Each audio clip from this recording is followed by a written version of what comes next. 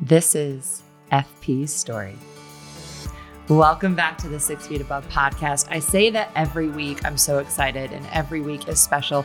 But this week, I really mean it. I am sitting across from a now in real life friend, FP Abderhalden. Did I say that right? Yes, you got it. FP is Frances Page, and she is one of these people that comes into your life and you don't know why at first. And then as your relationship grows, you're like, thank you, God. Do you feel the same way? Yes. I feel very kismet with you. Very. So FP goes by, Frances Page goes by FP. So this is so random the way the world works. Nu Skin brought us together, the affiliate marketing company we're both part of, but we have so much more in common. And she's like, listen, I have followed your story.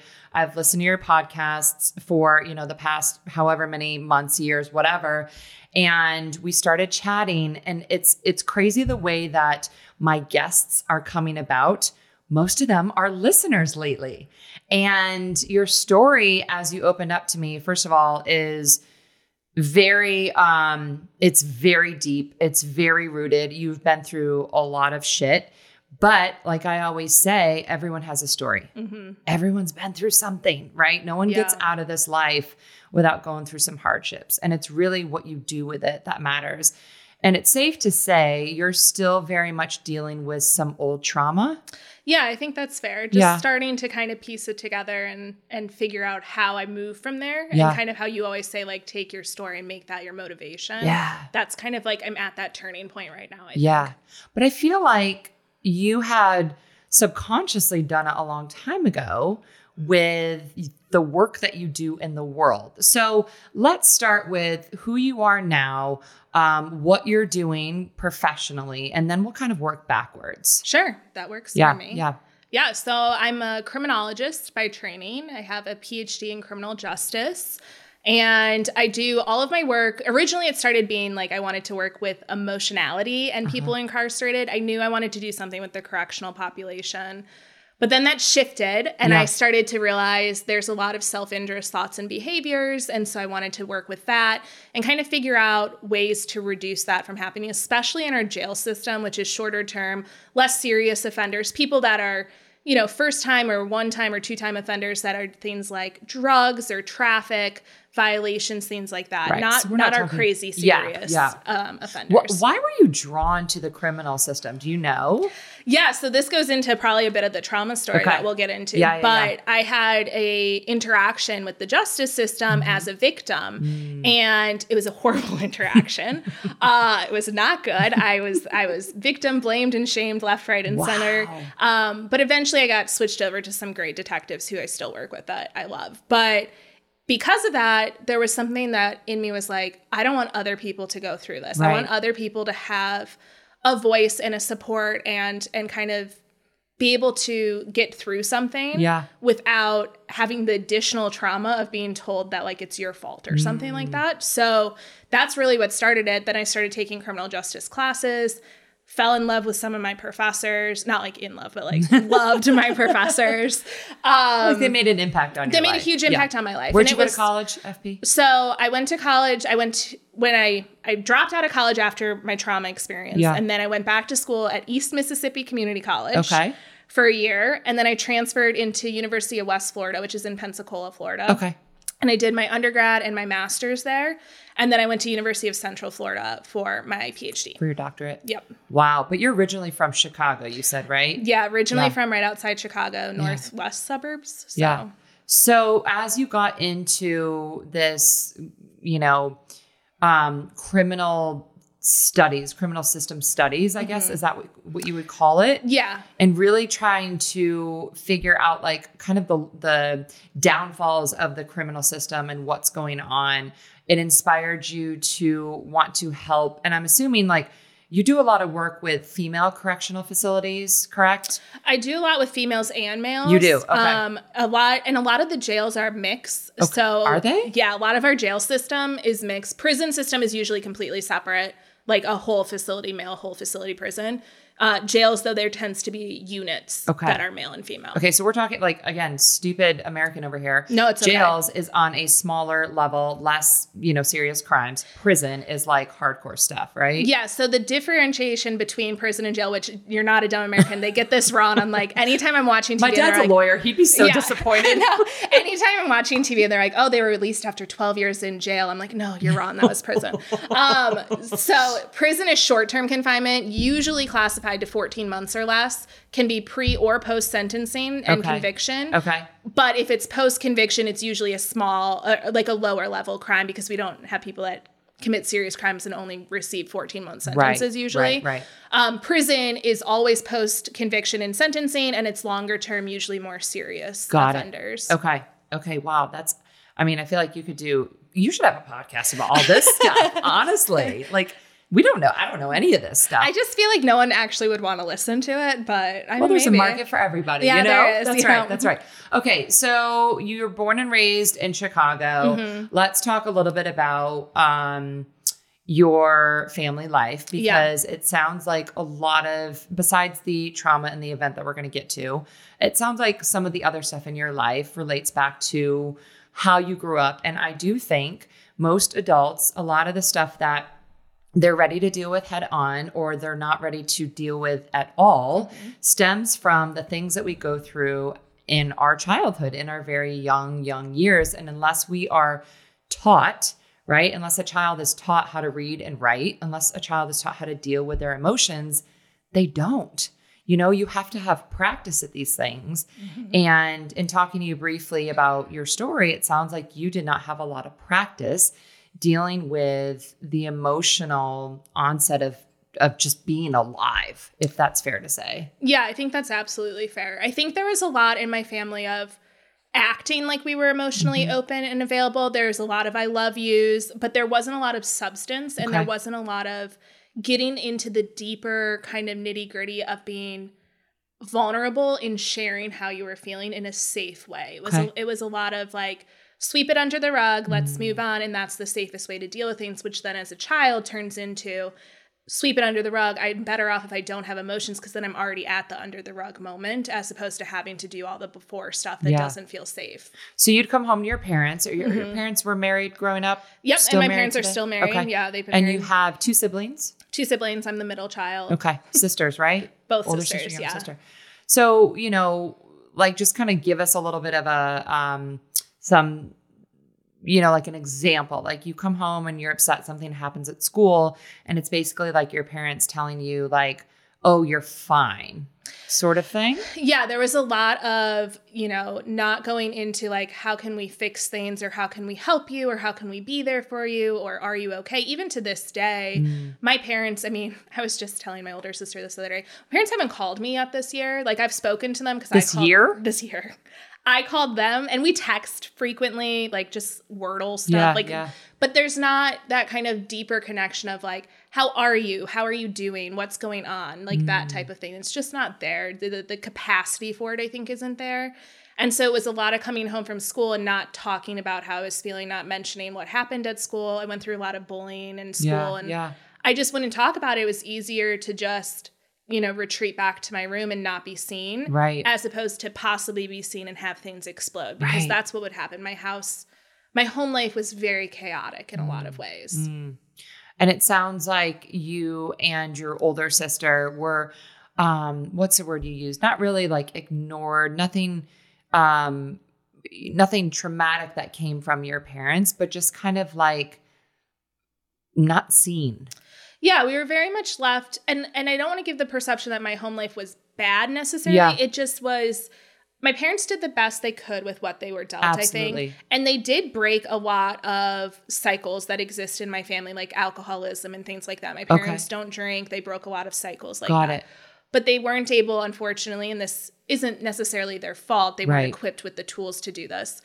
They weren't able to break the cycles of, I think I would just call it like emotional neglect. I think that's a fair term. And I think my sister would agree with me, my older sister, and I've told my parents I feel that way. And they see things maybe a little bit differently, but they can understand where I'm coming from and how they didn't show up in ways that were needed. They showed up in like sporting events. They would come to our sporting events, but they didn't show up in ways that maybe were a little bit more impactful. So like when you were in public, right? Like they were there because you have to be seen, but we very much had like the picture perfect image on the outside. Got it. That makes a lot of sense. And, I was just thinking of Carly Durst. We were talking about this.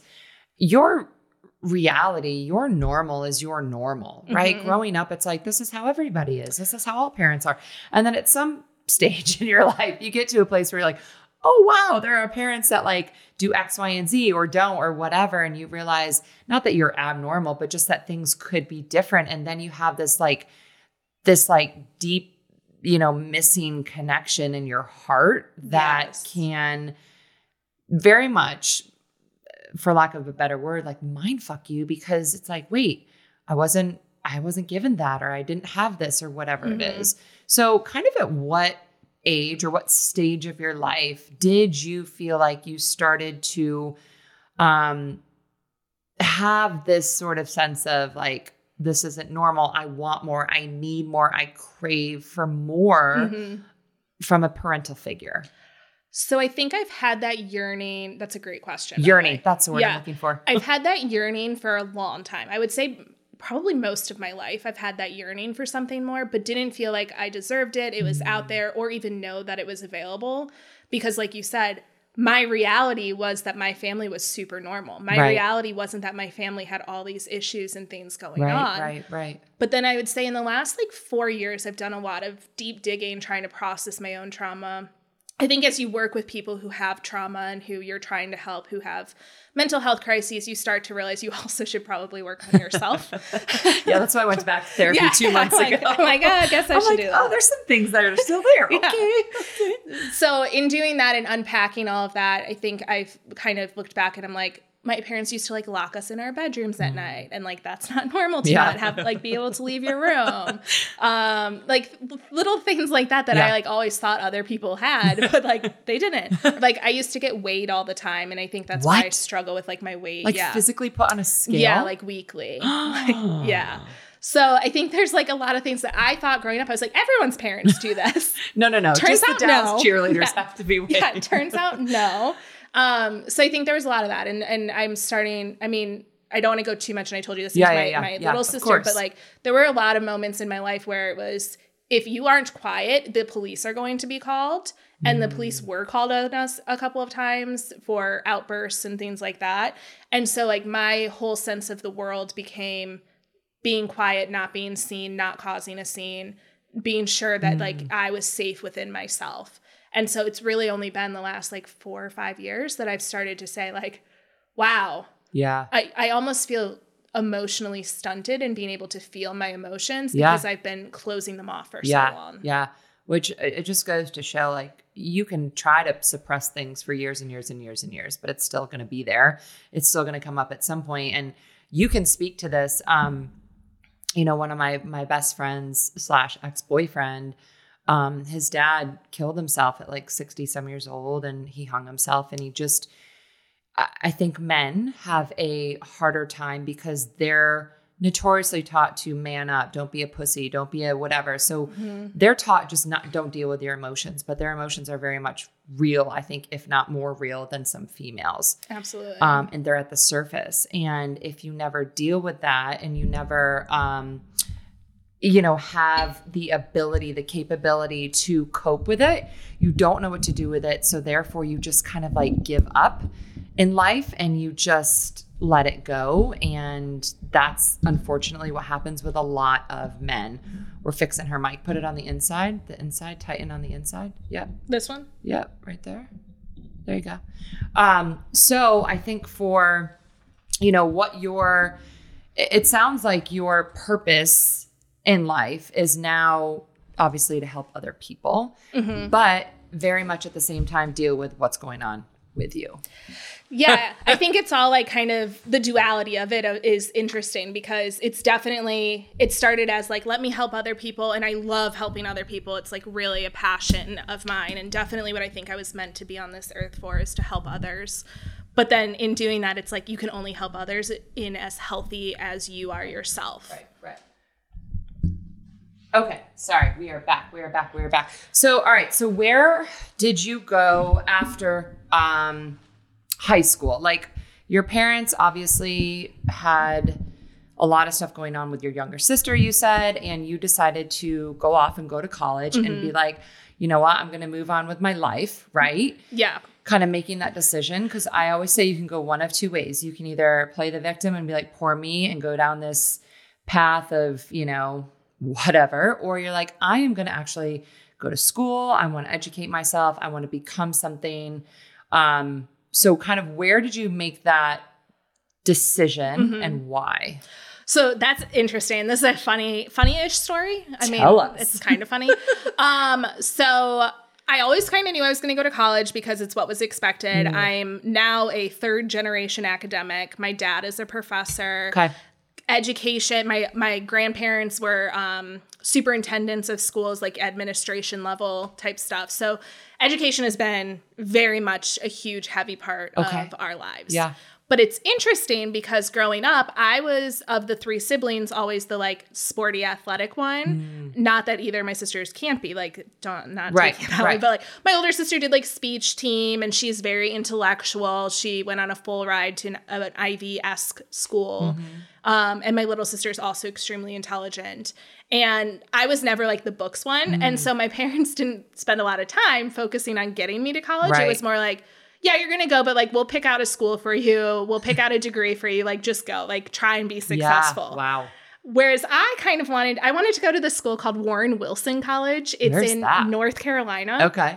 It's a super like hippy dippy type school. You like, it's like 3-pronged approach where you like take classes, you work, and you do service. Okay. And you live in like these cabin dorms. I don't know. They smoke a lot of pot there, I'm pretty sure.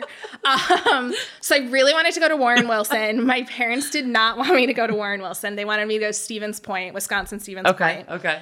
And they only paid for me to apply to one school. Even though both my sisters, on a side note, applied to like 6, but it's fine. It's fine. It's a middle child syndrome, right? I also like never took the standardized tests outside of like the time I was in school. Right. So I didn't do very well on those. I was much more like artsy. If I had had my choice, I would have done like a gap year and taken some time to explore, travel, figure out make money, whatever. Yeah. Who knows what they want to do at 18? Are you kidding me? I had no idea. Much less 30 or whatever. Yeah. So, and you said you were a swimmer, right? I was a swimmer and water polo player. And I actually quit the water polo team my senior year. And so that was a whole thing. But I wish I had kept going in college, even if I wasn't good enough to be like, you know, a D1 or anything. But I think I could have swam at a smaller school probably. Yeah.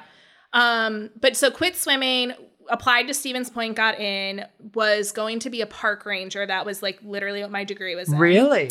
Law enforcement, natural resource law enforcement, I think is the actual degree. Natural resource management. Well, it's basically to be a park ranger. Yeah. It's a law enforcement degree. Okay. I really like what park like rangers Smokey wear. The Bear, yeah, like right? Their uniforms are really cute, but it's just not for me. So went to school for that. This is a crucial kind of part to the future story. The week before the school year started, my freshman year, I did a backpacking trip around Lake Superior with a group of 10 students and 2 like faculty advisors or whatever. Amazing trip, backpacked like 170 miles of this trail, absolutely beautiful. Met a really good friend of mine named Adam on this trip. And that was kind of how I got introduced to Stevens Point. And going into actually living there, the only people I knew at Stevens Point were these people from this backpacking trip. So, kind of crazy. But you went to the college that your parents wanted you to go to. Went to the college they wanted me to, majored in the thing that they wanted me to, did horrible the first semester. I barely attended classes. I could not memorize flora and fauna to save my life. I mean, like, maybe this is the wrong path. This is not the path, right? I think I ended the semester with like a 1.7 GPA. Oh my God. I was on academic probation. It was not good. But I couldn't tell my parents any of that because the fear of like disappointment or proving them right that I was worthless was too much. Yeah. So I very much like didn't tell them anything and just got in a really bad, dark place. Really struggling without having any idea like how to reach out or figure anything out. So went a whole semester, went home for winter break, full like meltdown basically at home. And then like privately, like not in front of them, right? No, You're not like privately. To have a no, it was totally privately. It was just like, I was doing a lot of self-destructive behaviors and like, you know, going out and sneaking out and drinking. And I mean, nothing. I mean, this is what college kids kind of do anyway. Right. But for me, someone who grew up, and someone who grew up in a household where that was very much not acceptable and very much like, there was no alcohol in my house. I did not drink in high school, like nothing like that. It felt very rebellious to me and like very bad coping. But then went back to school and that's when everything kind of went down. So this, I just want to do like give a trigger warning, right? Absolutely. We're going to get into some heavier stuff, but I think it's important that this stuff is shared and because it happens all the time and people don't talk about it. All the time. You have one life, whether that's 20 years, 80 years, 100 years, right? And unfortunately, bad things happen to all of us. And most of the time, it's not our fault. But it becomes and I say this, and we had this long conversation via text, via voice notes, back and forth one day.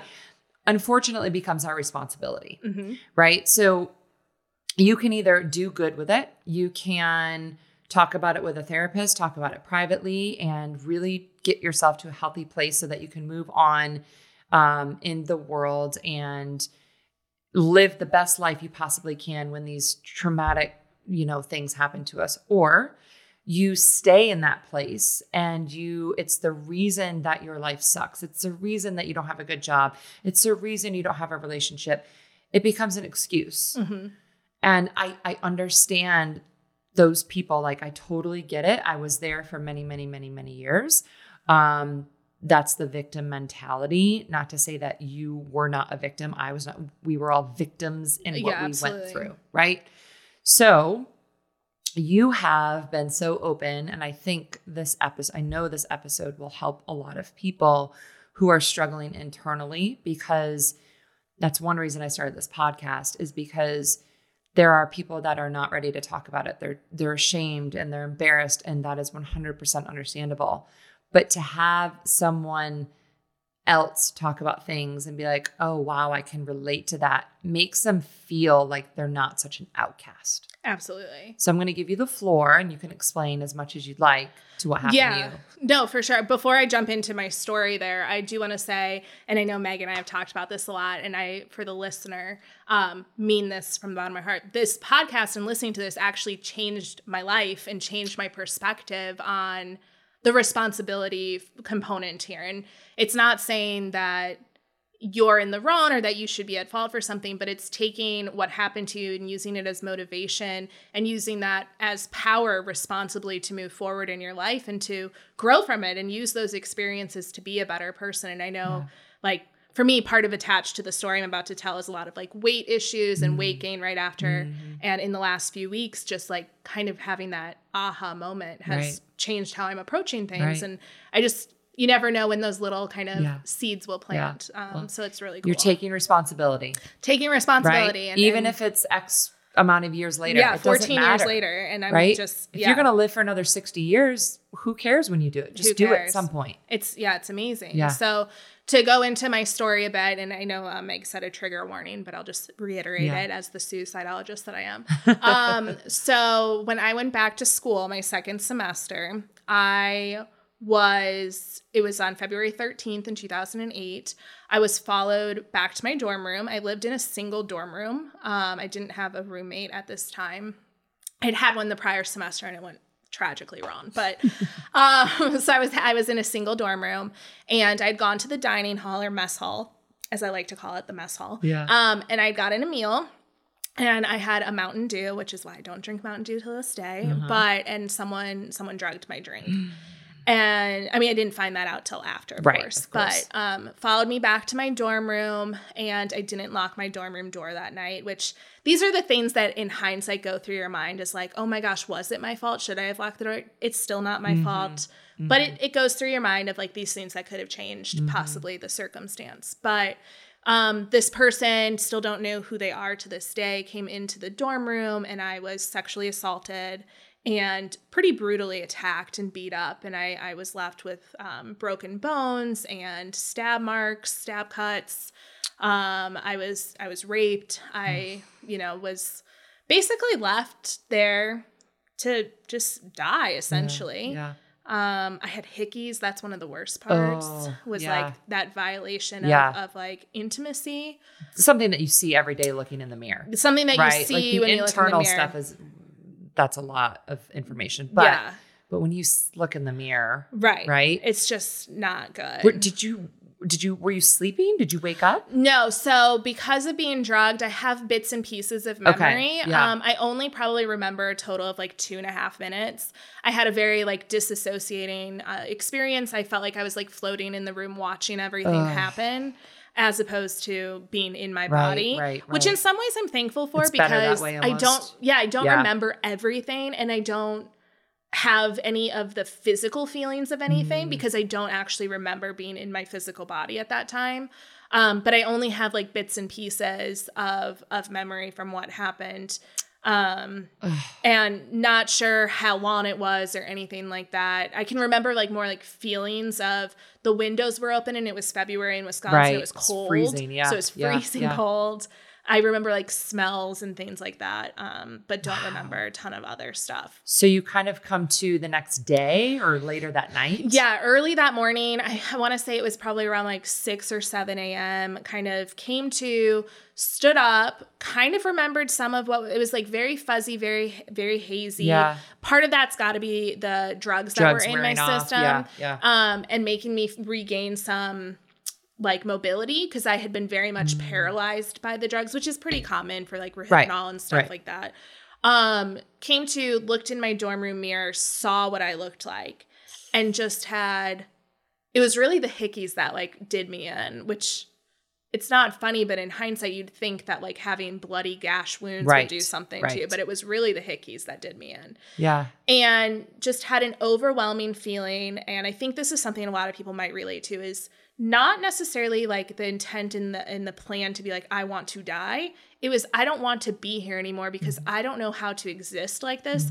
I don't know how to get help. I had gone through my whole life not reaching out for help, not asking for help, not knowing how to express that I needed help. So I very much had this overwhelming feeling of like, holy shit, what do I do? And so the only thing that I thought I could do was just not exist. So it wasn't so much about like wanting to kill myself or die, although technical terms it is classified as that. But like it was more of like unsure how to move past this or get help, or like, what do I do? For some reason, my mind wasn't like, call 911. It was like, I don't know how to exist.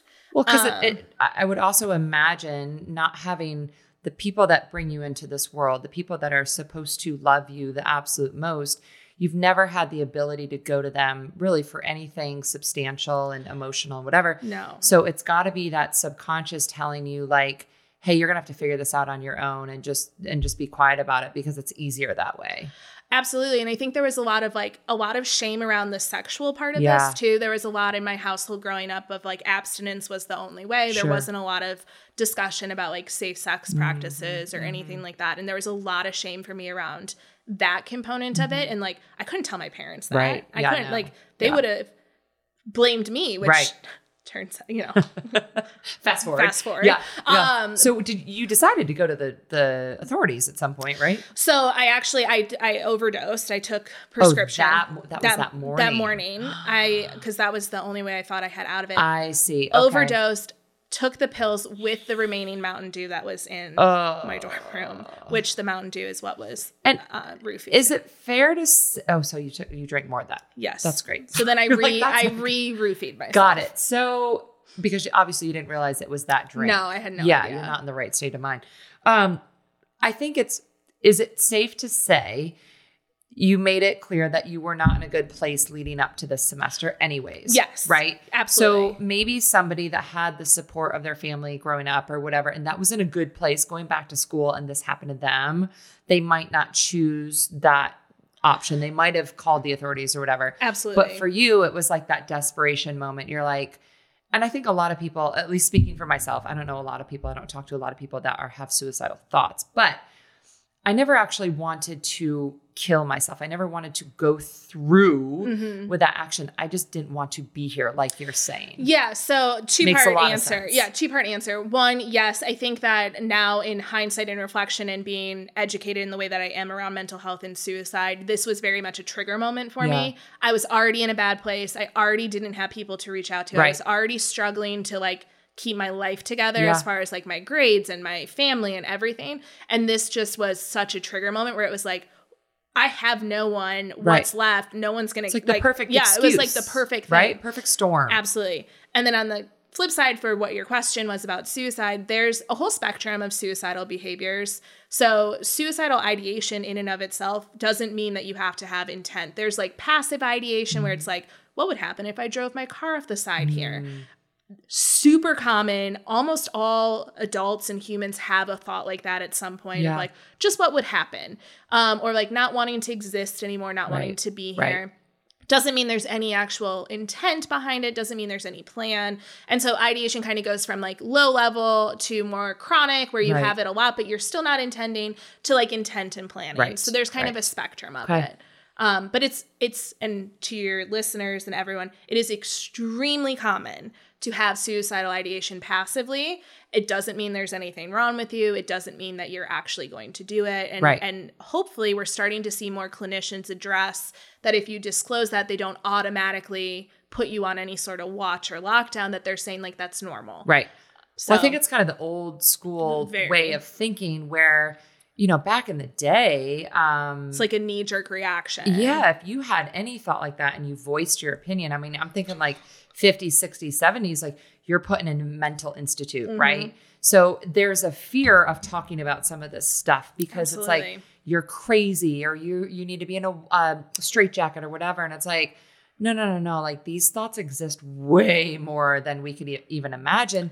Yes. And I would imagine they exist in children too. Yeah. Children, young adults. I mean, across the board, we know in the suicide literature that there's just suicide is something that doesn't escape any demographic, culture, socioeconomic status. It doesn't discriminate. Yeah. Suicide exists everywhere. Yeah. And we're never going to be able to eradicate it. And that's not the goal of suicidology. It's to simply try and normalize and make it clearer and more able for people to reach out for support and for help. Wow. Okay. So you are by the grace of God, your friend, correct? Yes. So going back to the friend that I met backpacking, Adam, who is a park ranger now. So love you, Adam. Love you, Adam. Adam was supposed to meet me, or I was supposed to meet him for lunch, and I didn't show up. And instead of just being like, oh, we're dumb young college kids, she didn't show up, he actually came to my dorm room and found me and called 911. And and that's how I got to the hospital. And he stayed with me all the way through. Like, I mean, I had to drink charcoal and like, it was not a good time. But he stayed with me through all of that. Like I cannot, we actually don't talk very much anymore, but I cannot be more indebted to him for saving my life. Well, I hope he listens to this episode. I do too. So you mentioned, there was a lot of blame placed on you by authorities and that whole thing and trying to get through. I can't even imagine like A, having to go through it, and then B, having somebody basically blame you for what you went through. So at what point, and we can definitely dive into that if you think that would be helpful, but I also feel like there might be more ways that we can help people moving through your story. I think moving forward. And I mean, I'm open book. If anyone has questions about that part, they can always reach out to me and ask me. The person was never found. Person was never found. They do have DNA. I have a tox report. Okay. We have an iPod. An iPod? Oh, from the person? Mm-hmm, from the person. Wow. But because... Did you go back? Okay, so stupid question. Did you go back to school? I didn't go back to school. I medically withdrew from school at that point, and I went actually to an inpatient treatment for a while, for like 2 weeks. Okay. Because I was still like... I mean, I don't even like... Well, I went back to my parents' house, and then I told them I was still suicidal, and then they put me in inpatient. Got it. That's what happened. Got it. And then I came out and had to get a job. So... That's what you were told to do? I was told to, a week after I got out of the inpatient, I had to get a job. I was kicked off of insurance. I couldn't go seek therapy and treatment. So it was a whole shitstorm. But and you're what, 20 years old at this point? I was 18, turning 19. Okay. Not even 20. Not even 20. Wow. Yeah. So college is put on hold. I went back to college when I was 21. Okay. So 21 or 22. 22, I think. I went back to college. So how did you, regardless of your parents, regardless of the authorities, how did you as FP keep moving forward and not be like, okay, those pills didn't work, I'm going to take these pills, or I'm going to grab a knife or a gun, whatever. Like, how did you get to a place where it's like, and I say this because I realized I didn't want to kill myself, but I also just didn't even care. But you just keep going because it's like, what else am I going to do? I actually don't want to kill myself, but I don't really want to be here either. So you just kind of go through the motions of life. Yeah. So how did you kind of keep going and at least put one foot in front of the other? Yeah. So I think after this all happened, there was a solid, I don't know, this is 14 years ago. There was a solid probably 10 years of being extremely numb. And it was an indifference to everything that was happening, but it was an almost in spite of, I wanted to help others. And so that's what replaced any sort of personal motivation in my life, any sort of family motivation, any sort of, like all of that was replaced by just the drive to want to help others and to say, I want to use this story and take some of that power back and not let this person who I don't know who it is win and control the rest of my life. Right. And although I didn't really take back the power for myself until recently about not letting this person control me, I really used that as motivation to help others and say, like, if I can't help myself, I can at least do something to work on other people. Sure. Which in turn does help you to some extent. Yeah. Not directly, but very much indirectly. So you call yourself a I can never say this word, suicidologist. Yep. So you kind of became enamored with this suicide ideology. Yes. And did you start studying that? Or, why did you go back to criminology and not...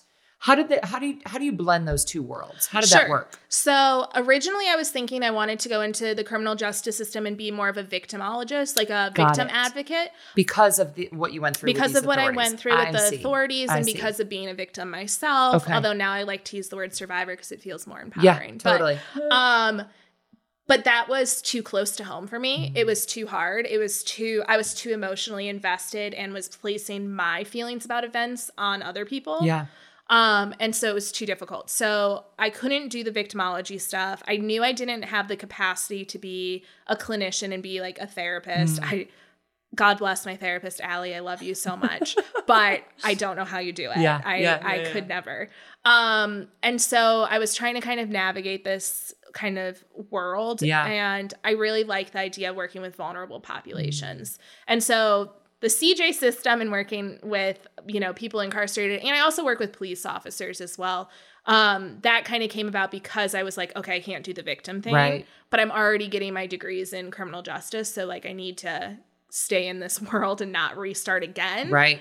And then when I did my PhD, I actually started looking at things like hopelessness and more emotionality based kind of concepts. Sure. And that led me to be like, okay, girl, like, all of your experience with suicide, all of your research on suicide, all you know about this world and already being invested in this kind of community. Yeah. There's a huge network of suicidology globally, actually. But I was already in that world. And I was like, all right, stop being scared of the fact that you have lived experience and that you think that's clouding. Like, see if maybe you can push this forward. Sure. And so that's when I started to really embrace my story and talk about it and be open about it and be like, I do have lived experience. And because of that, I can couple that with research and with science and with facts and try and like merge those two things together in order to find better solutions. Sure. So that's really where it came about, was kind of like emotion-based. My dissertation is all on suicide correlates for people incarcerated in jail. So looking at different predictors. So it kind of sounds like, your parents, like, yes, they pushed you into this college and your dad's a professor, but it's almost like it's kind of where you were meant to be. Unfortunately, you had to go through some personal stuff to get there, but it very much, to give them a sliver of credit, it set you up for exactly where you should be in the world to help the most amount of people. Oh yeah, absolutely. And I mean, I give my parents more than just a sliver. Like I mean, for all the negative things, right. they're good people. My parents are good people. Right. They're just not the best parents. Right, of course. But no, I think it's funny because I would have never in a million years thought like, I'm going to be a professor. Oh my gosh, never. I would have thought, I mean, I'm so like nomadic and hippy dippy. I'm like, I thought I'd be working at like a surf shack or something. Like, I don't know. I never thought I would get a PhD and be a professor. But it is funny. I think it's partially in my genes and DNA or something to be a teacher and an educator and to want to do that. That's crazy. Yeah. So now where are you working? Yeah, so I work at Cal State LA in the criminal justice and criminalistics department, or school technically. So I'm an assistant professor there. I'm going into my third year on the tenure track. Great. And then I do a ton of outside contract grant work with different agencies like the Illinois Department of Corrections, the military, to work on suicide prevention and analysis and risk assessments and things like that. Yeah. So what's the biggest as far as, you know, the military or people coming back from serving or police officers? What's the biggest area you're finding right now that are dealing with these suicide tendencies or, you know, thoughts, ideas, all like where do our problems lie right now? I think the problems can kind of all be boiled down for both populations really to stigma. Okay. And I think it's reducing that stigma, reducing that code of silence where they like feel like we can't say that we have issues or that we're struggling. Like I have to be tough all the time. I have to be, you know, this tough hard, cop. Tough cop. Nothing gets to me. Nothing makes me emotional. Mm-hmm. Breaking down that stigma seems to be kind of the common thread that I'm seeing throughout. And if we can do that and get people to say and accept help, I think we're going to reduce a lot of suicidal behaviors because I think a lot of it is still tied in this old school way of thinking that in order to be tough, you can't have any weaknesses. Right. So what's your role in that? I know you write a lot of papers. I know you are published and all of these, you know, these studies that you do, they're published. So how are you helping this world? Yeah, no, that's a great question. So I do a lot of research where I collect data, analyze it, write up empirical reviews and reports and things like that. And those are the publications. Okay. But I also do a lot of policy work. And that's, I think, where more of my real impact is instead of just, you know, writing up these studies is great, but so many people don't read them. Right. They're behind paywalls a lot of time. Right. Although if anyone ever wants them, let me know. I'll give them to you for free.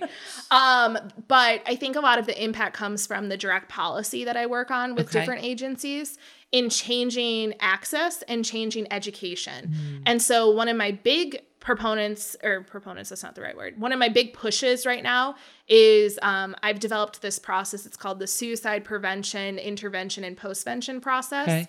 And it's a way to educate, train for prevention while also still having intervention and postvention for people that have exhibited suicidal behaviors. But I really think the big focus is on the education and the training of individuals so that it's more of a community insulation as opposed to an individual insulation. And I think, I ironically hadn't thought about this until talking to you just now. This probably goes back to a lot of how I felt is that I felt very much like the isolated individual. And even though I knew about suicide, I had no community support. And so a lot of my approaches now are building community and building training and prevention and education within a community and not just within an individual. Because when you are dealing with something as an individual, you feel even worse about whatever you're dealing with. It's like, I hate the term misery loves company, but trauma is almost dealt with easier when you have other trauma people to go through it with. Yes. Right? So same idea. Trauma becomes very codependent. That's right. That's right. I was thinking about that when you were talking. I'm like, oh, she's creating community around something that's extremely isolating. And that's very hard to talk about. And listen, here's the thing. Unless you've had these thoughts, unless you've been in certain situations, it's very difficult to understand how somebody could simply not want to live. It's really hard to understand. And you don't have to understand that. But placing people around other people that do get it is so beneficial for everybody involved. I can't even explain why. I think just because of that community and it makes you feel less like alone, that it's not, you're not crazy for having these thoughts and like you have other people that get it. And I think another big part of that is that if you're someone who luckily has never dealt with suicidal thoughts of any kind, it's very common to think that suicidal thoughts are extremely selfish, but they're not. And the reason they're not selfish is that in the moment that a person is thinking that way, they're not thinking about it for themselves. They're actually thinking about it to relieve everybody else. Yeah. So it's actually a very selfless thought process, which of course the act becomes possibly, I don't want to say selfish because that's really stigmatizing, but like I can see how it could be interpreted that way. But when someone's in that deep of a self-loathing state of mind, they're thinking of actually relieving others from the burden that is themselves. Correct. And so it's a really hard concept to understand if you've never felt that way, to be like, what do you mean? How can you think that way? Yeah. But when you get around other people that have been there and have had that deep-rooted self-hate that would make you want to not exist, all of a sudden it clicks and it's like, okay. Got it. It makes sense. Yeah, it totally makes sense.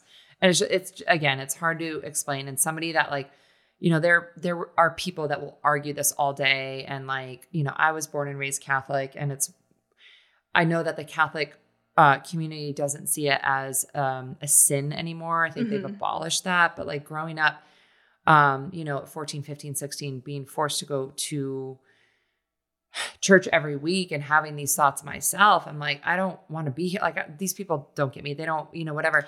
It also becomes hard to share then because you're being told that's even more of a shameful thought to have. Right. It's like just if you were, you know, homosexual or whatever it is that whoever you are, it's like, if you're born in that world, you live in that world, it's not safe anymore. Right. And I had this conversation with my mom recently, and she's like, hey, just so you know, like, the Catholic Church no longer sees it as a sin. They've abolished that and whatever. I'm like, well, good for them. There's still a lot of issues with them. But I have a really, really hard time with the term committing suicide, because you commit adultery, you commit a crime, you commit a murder. Like committing suicide shouldn't even be a term. Yeah. So in the suicidology world, we're trying to move away from that actually. So I love that you brought that up, because it pisses me off so much. It's very stigmatizing language, and it criminalizes the behavior, even though suicide technically is a crime, believe it or not, which we're working on. What are you going to do to somebody after they're dead? You know what I mean? Like, come on. But you can technically be charged with a homicide of self. Yes. Which is ridiculous. We're working on that, but we try really hard not to say committed suicide anymore. We try to say died by suicide or even killed yourself, took your own life is better. And it just removes a little bit of that. I try really hard to say died by suicide. Because, you know, we want to give the empathy that someone has died and has passed away. Right. But I totally agree with you. And I love that you brought that up, because it's a big push that we've been seeing only in the last like maybe 2 years. So, and I know people use that term because they don't know what else to say. Yeah. So for me, it's like, I can't get mad about it, because it's like, again, that's a person that's never dealt with it or has never had a close person deal with it. So whatever, they don't get it. They don't understand it. But okay, so let's jump into, we've got about 10, 15 more minutes. Sure. I want to jump into the past 2 years when I always do like a quick, like people come over and I'm like, let's do a quick, like 5-10 minute pre-interview, just so I have an idea of like where I want to go with the conversation.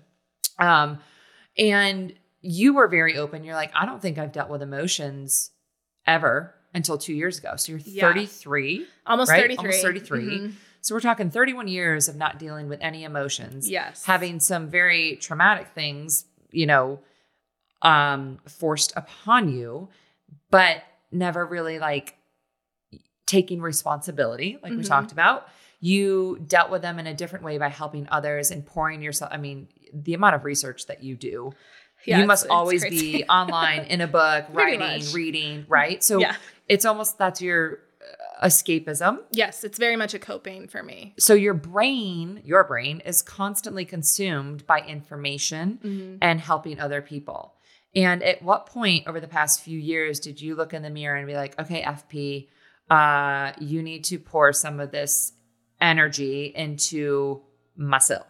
Yeah. So 2020 was extremely hard. I was isolated for basically the whole year. And I had just moved to California and like was by myself, and it was just wild. So you had just gotten the job as the assistant professor, correct? As a professor. Okay. And assistant, yeah. I mean, that's just a rank. It's not, I don't assist a professor. You are. I am a professor. You're running the whole, you're running the show. It's just a rank of professor. Got it. But it's very confusing, academia. But I was isolated for a whole year, and I realized that I was slipping fast in my mental health. And I was also working probably in California, where shit is still going on. Yeah. In California, working completely remote from my house, where I knew I knew 4 of my neighbors, 5 of my neighbors, and no one else. So you moved there with the intention of being in person. Yes. Correct? Yes. And then the world shut down. Yeah. Okay. So I moved there in June of 2020. Got it. And instead of, because my coping skill is to overwork, I was working like 80 hours a week on basically all suicide related stuff, which is just, it's heavy. It's a lot to deal with. Right. And I realized I was slipping. And so I finally was like, I guess I should maybe like get myself in therapy, which is what I tell clients all the time that they should do. But, taking our own advice is really hard. Yeah. So I got myself back into therapy actually just about a little over a year ago. Good for you. So it took me quite a while to actually work up the courage to find a place, to call, to make an appointment. Yeah. Took me a probably solid 6 months, I would say. Well, and it's, I think you will understand this. It's exhausting. Yes. Getting back to therapy or starting therapy, because you have to find somebody. You have to go through the whole thing, and like, obviously insurance doesn't cover most of it, right? You're paying out of pocket. You have to find somebody that you click with. You have to tell your story. If that doesn't work out, then you got to find somebody new. You know what I mean? It's a whole process. It's a huge process. I will say, again, I'm not trying to self-plug so much, but if anyone needs resources for free or sliding scale in their area, I have an entire network of geographically located in the U.S.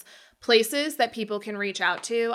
So if they need to be hooked up, and I can give that to you. Yeah. And then you can have access on like your site and page and stuff. Absolutely. Absolutely. We can also put your email in the show notes. Yeah, that's if you're totally open to fine. that. Yeah. Okay, so about a year ago, you're like, let's do this. So I was like, let's do this. Let's go to therapy. And Had you ever been to therapy before? I had. I've been on and off. Okay. Here's another fun little quick story. I went to therapy when I was in high school because I was self-injuring. I was cutting myself. Very surface level, nothing too serious. But I went to therapy, and the therapist was convinced that I was gay, and was trying to tell me that it was okay to come out, I'm straight, I'm not gay. And she was very convinced, and we never got into any other issues because she like just self-labeled me right away. Which like, you're like the one person in the world that you're like, if I was gay, everyone would know it. I was like, I wouldn't own it. Yeah. And like, I don't come from a family that it would have been a huge deal. And turns out my sister's gay. So like, there you go. It was just fun. It's just a funny little aside that I had to like come out that I'm straight. Right. But so I was in therapy in high school, went to therapy a little bit after what happened, after I was attacked, but I didn't have insurance. I was uninsured with health insurance for like 3 years, and I couldn't afford it. I was working retail. Like I had no money. Yeah. And so then I was out of therapy, went to therapy twice when I was in my PhD program. It did not connect with the therapist at all. And so stopped going. Yeah. So this time I was like committed to finding someone, to, if it didn't work out with one, to like sticking it out to find someone. Luckily, the first therapist I met up with is Allie, and I love her, and she's the best. Love Allie. I feel so bad that I overburden her, but it's fine. It's her job. But so went back to therapy and doing all of that, started unpacking. I thought I was just going to go back to deal with my trauma from the attack. Sure. Turns out we have only touched on that a few times.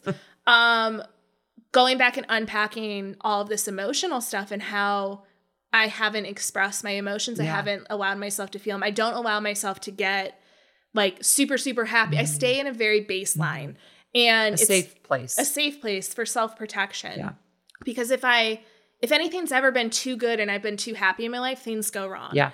And if things are too frustrating or too angry, things go wrong. So like, it's much safer for me to stay very level. Yeah. And now I'm realizing and learning and learning tools and coping and how to have emotions and how to feel things. And it's quite a mind fuck at 30, almost 33 years old, where I'm I felt angry for the first time like 2 weeks ago. Wow. I don't think I've ever in my entire life felt angry before. I've been like frustrated or irritated, but not like angry. Yeah. And it like scared me. Scared you. It scared me. Yeah. It's scary to have emotions and to feel things. Yeah. To not be so numb anymore. It's a lot. It's overwhelming, but it's also making me see kind of like what you and I were talking about, like on this other side where you take that power back and you get to start having the responsibility for your life. Things may feel deeper, but it's also going to be way sweeter. Totally. Well, and then you're able to feel the emotion, and at some point you're able to handle it. And I always say, like, be pissed off, be angry, be happy, be sad, like be those things. But if it's going to determine how your life goes into the next week, into the next month, into next year, then that's a problem. Yes. Right? Like we don't want that to continue. We want people to be happy for the most part. Like obviously I have bad days and whatever, but I always say I no longer have bad years. They become smaller, amazing. Yeah. Right? They're, they went to bad months, bad weeks, and now it's like a bad day or two. And then I'm like over it. But I've had to very much learn like A, how to be aware, like, hey, I'm slipping, I'm going through something. Okay. What do I need to do for myself? And then B, actually doing those things. Right. Right. So what are some things, and I like to, towards the end of every episode is to get really tangible with people, because I view mental health, mental wellness, the same way I view physical fitness. And that if I put someone on this type of program, this person over here might not have the same results. So everything that you do for your body is different than the other person. Same thing for your mind. Everybody's brain is different. We all work in very different ways. And I want people to pull from each episode different things that they can try and be like, oh, so-and-so, they do this, they meditate, they take an ice bath, whatever, that works for them. Let me try it. And eventually, hopefully, people that can't afford therapy or aren't ready to, dive into therapy can try some things that we talk about, and maybe it will help them. So what are some things that you do day to day, week to week to kind of keep you in a, besides therapy, obviously, but to keep you in a good place? Yeah. So obviously therapy, big advocate, but I totally agree with you. It's not accessible to everyone. It's not available to everyone. So I'm starting to learn and realize that doing physical activity is a huge mental health thing for me. And I know I briefly mentioned it. After I was attacked, I gained 100 pounds in about 6.5 weeks. Weeks. Wow. Crazy. Because you just don't, you're just trauma, just didn't care, was like coping with food. Like it was awful. Totally. And I'm still 14 years later struggling with that weight loss. Sure. But now that I've regained the responsibility, see, y'all, I'm telling you, this podcast changed my life. Now that I've regained the responsibility, though, not only am I finding that I have power and I have a drive and motivation to change my physical being, but it also, by doing physical stuff, is mentally so helpful to me. Getting out and being like, I was able to run 4 miles is way more mental to me than physical. Is like that I'm capable and that I can do that and that I am strong and that I have this body that lets me do that. Right. So that's been a huge game changer for me, is that it's, and that's something that you can pretty much do with no movement, no money. Yeah. Move your body. Go for a walk, go for a run. You don't have to have the best running shoes to do that. You can just get out there and do something. Yeah. Like there are 0 excuses to move your body. Yeah. 0. So that's been huge. It can take gotta pep yourself up to get out of bed some days and go do it. But that's the biggest thing for me, is when I'm in a funk, I'll lay in bed, and when I will set a timer, like you can be sad, you can cry, you can sit with your dog for this amount of time. And when your alarm goes off, you're going outside. I love that. And usually it just like flips my switch. It like, jolts your brain, and all of a sudden it can't think about that anymore. It starts thinking about, the sounds that I'm hearing or the birds that I'm seeing or the shit I'm smelling or whatever outside, Okay, I love that. Movement outdoors. I love like trail running. Yeah. I also love I'm a former swimmer, but I love just going and floating. Like not even swimming, not even like exercising, but just floating and letting things melt off of you is a really great thing for me. Yeah, the water is super healing. Super nice. Everyone's like, you're always at a lake. I'm like, I know. It's great though. And again, a really inexpensive way to kind of get that. Totally. I do a lot of reading, a lot of kind of escapism into reading. Do you do like pleasure reading? Or, I mean, I know you do a ton of research, but do you do a ton of research stuff? I'd say self-help? 50-50. Yeah. I'm starting to do more like self-help motivation type stuff. I always I didn't believe in it as much before, and now I'm starting to see the value in it, that it's not about having to buy into everything. It's about finding the things that 100%. Connect with you. Yep.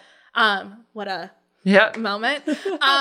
So doing a lot of that, and then trying to eat healthy always makes me feel better. Like the better I eat, the more like whole foods, plants that I eat, the better I feel. And I know that's so like cliche and cheesy, but it really does feel different. Well, the studies that they do on your gut and like what's going on in your microbiome and how, I mean, they literally say, I remember I interviewed a functional medicine doctor, and she's like, people don't understand your gut is your second brain. Yes. And if you are feeding it with sugars and processed foods and, fats, like it affects the way that your brain actually like fires. Right. It's so true. And I think about that to when, I was at my deepest, darkest place. I was just eating shit food, not thinking about that. It was a coping mechanism. Right. And then also having eating disorders, I was eating all this horrible food. And I'm like, oh, that makes so much sense why I was even worse. Yeah. You're just feeding those it's bad crazy. Bacteria. Yeah. Yeah. And then the last thing I guess that I'll mention that I've only recently started doing and is really hard for me, so I'm not suggesting that this is easy, but is coming from someone that's always only relied on myself because that's the only safe place I've had. Mm-hmm. I'm starting to let people in, and I'm starting to have support systems and starting to realize when people reach out and say, hey, how are you? I'm checking in on you, like you did to me last week, that it's from a real, genuine place and that it's okay to say like, I'm not doing great right now, but thanks for checking in. But like, I'm okay.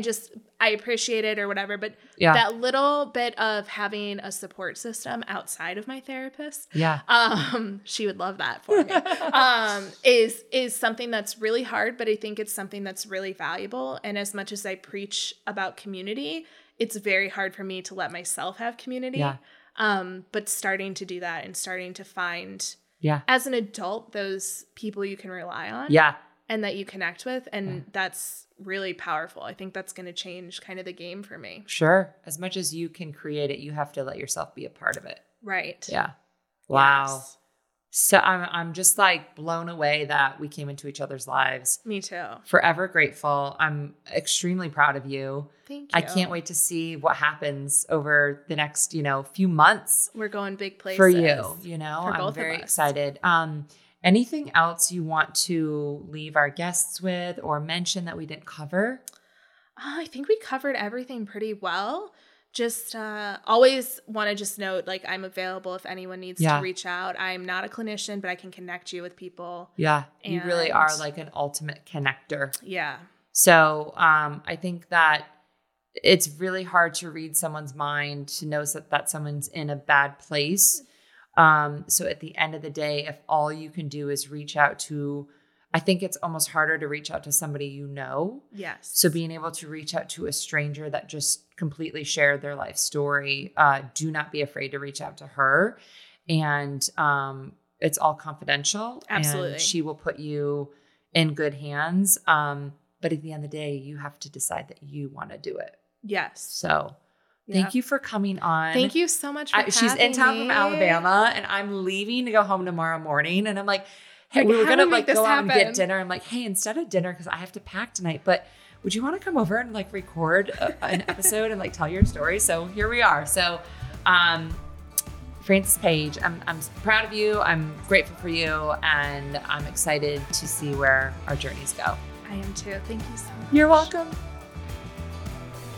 Thank you guys so much for listening to this week's episode. The biggest compliment I ever receive is when you like the episode, you share it with your friends and your family or a stranger that is in need of hearing this information and from these beautiful guests, and then also to give us a 5-star review wherever you listen to your favorite podcasts.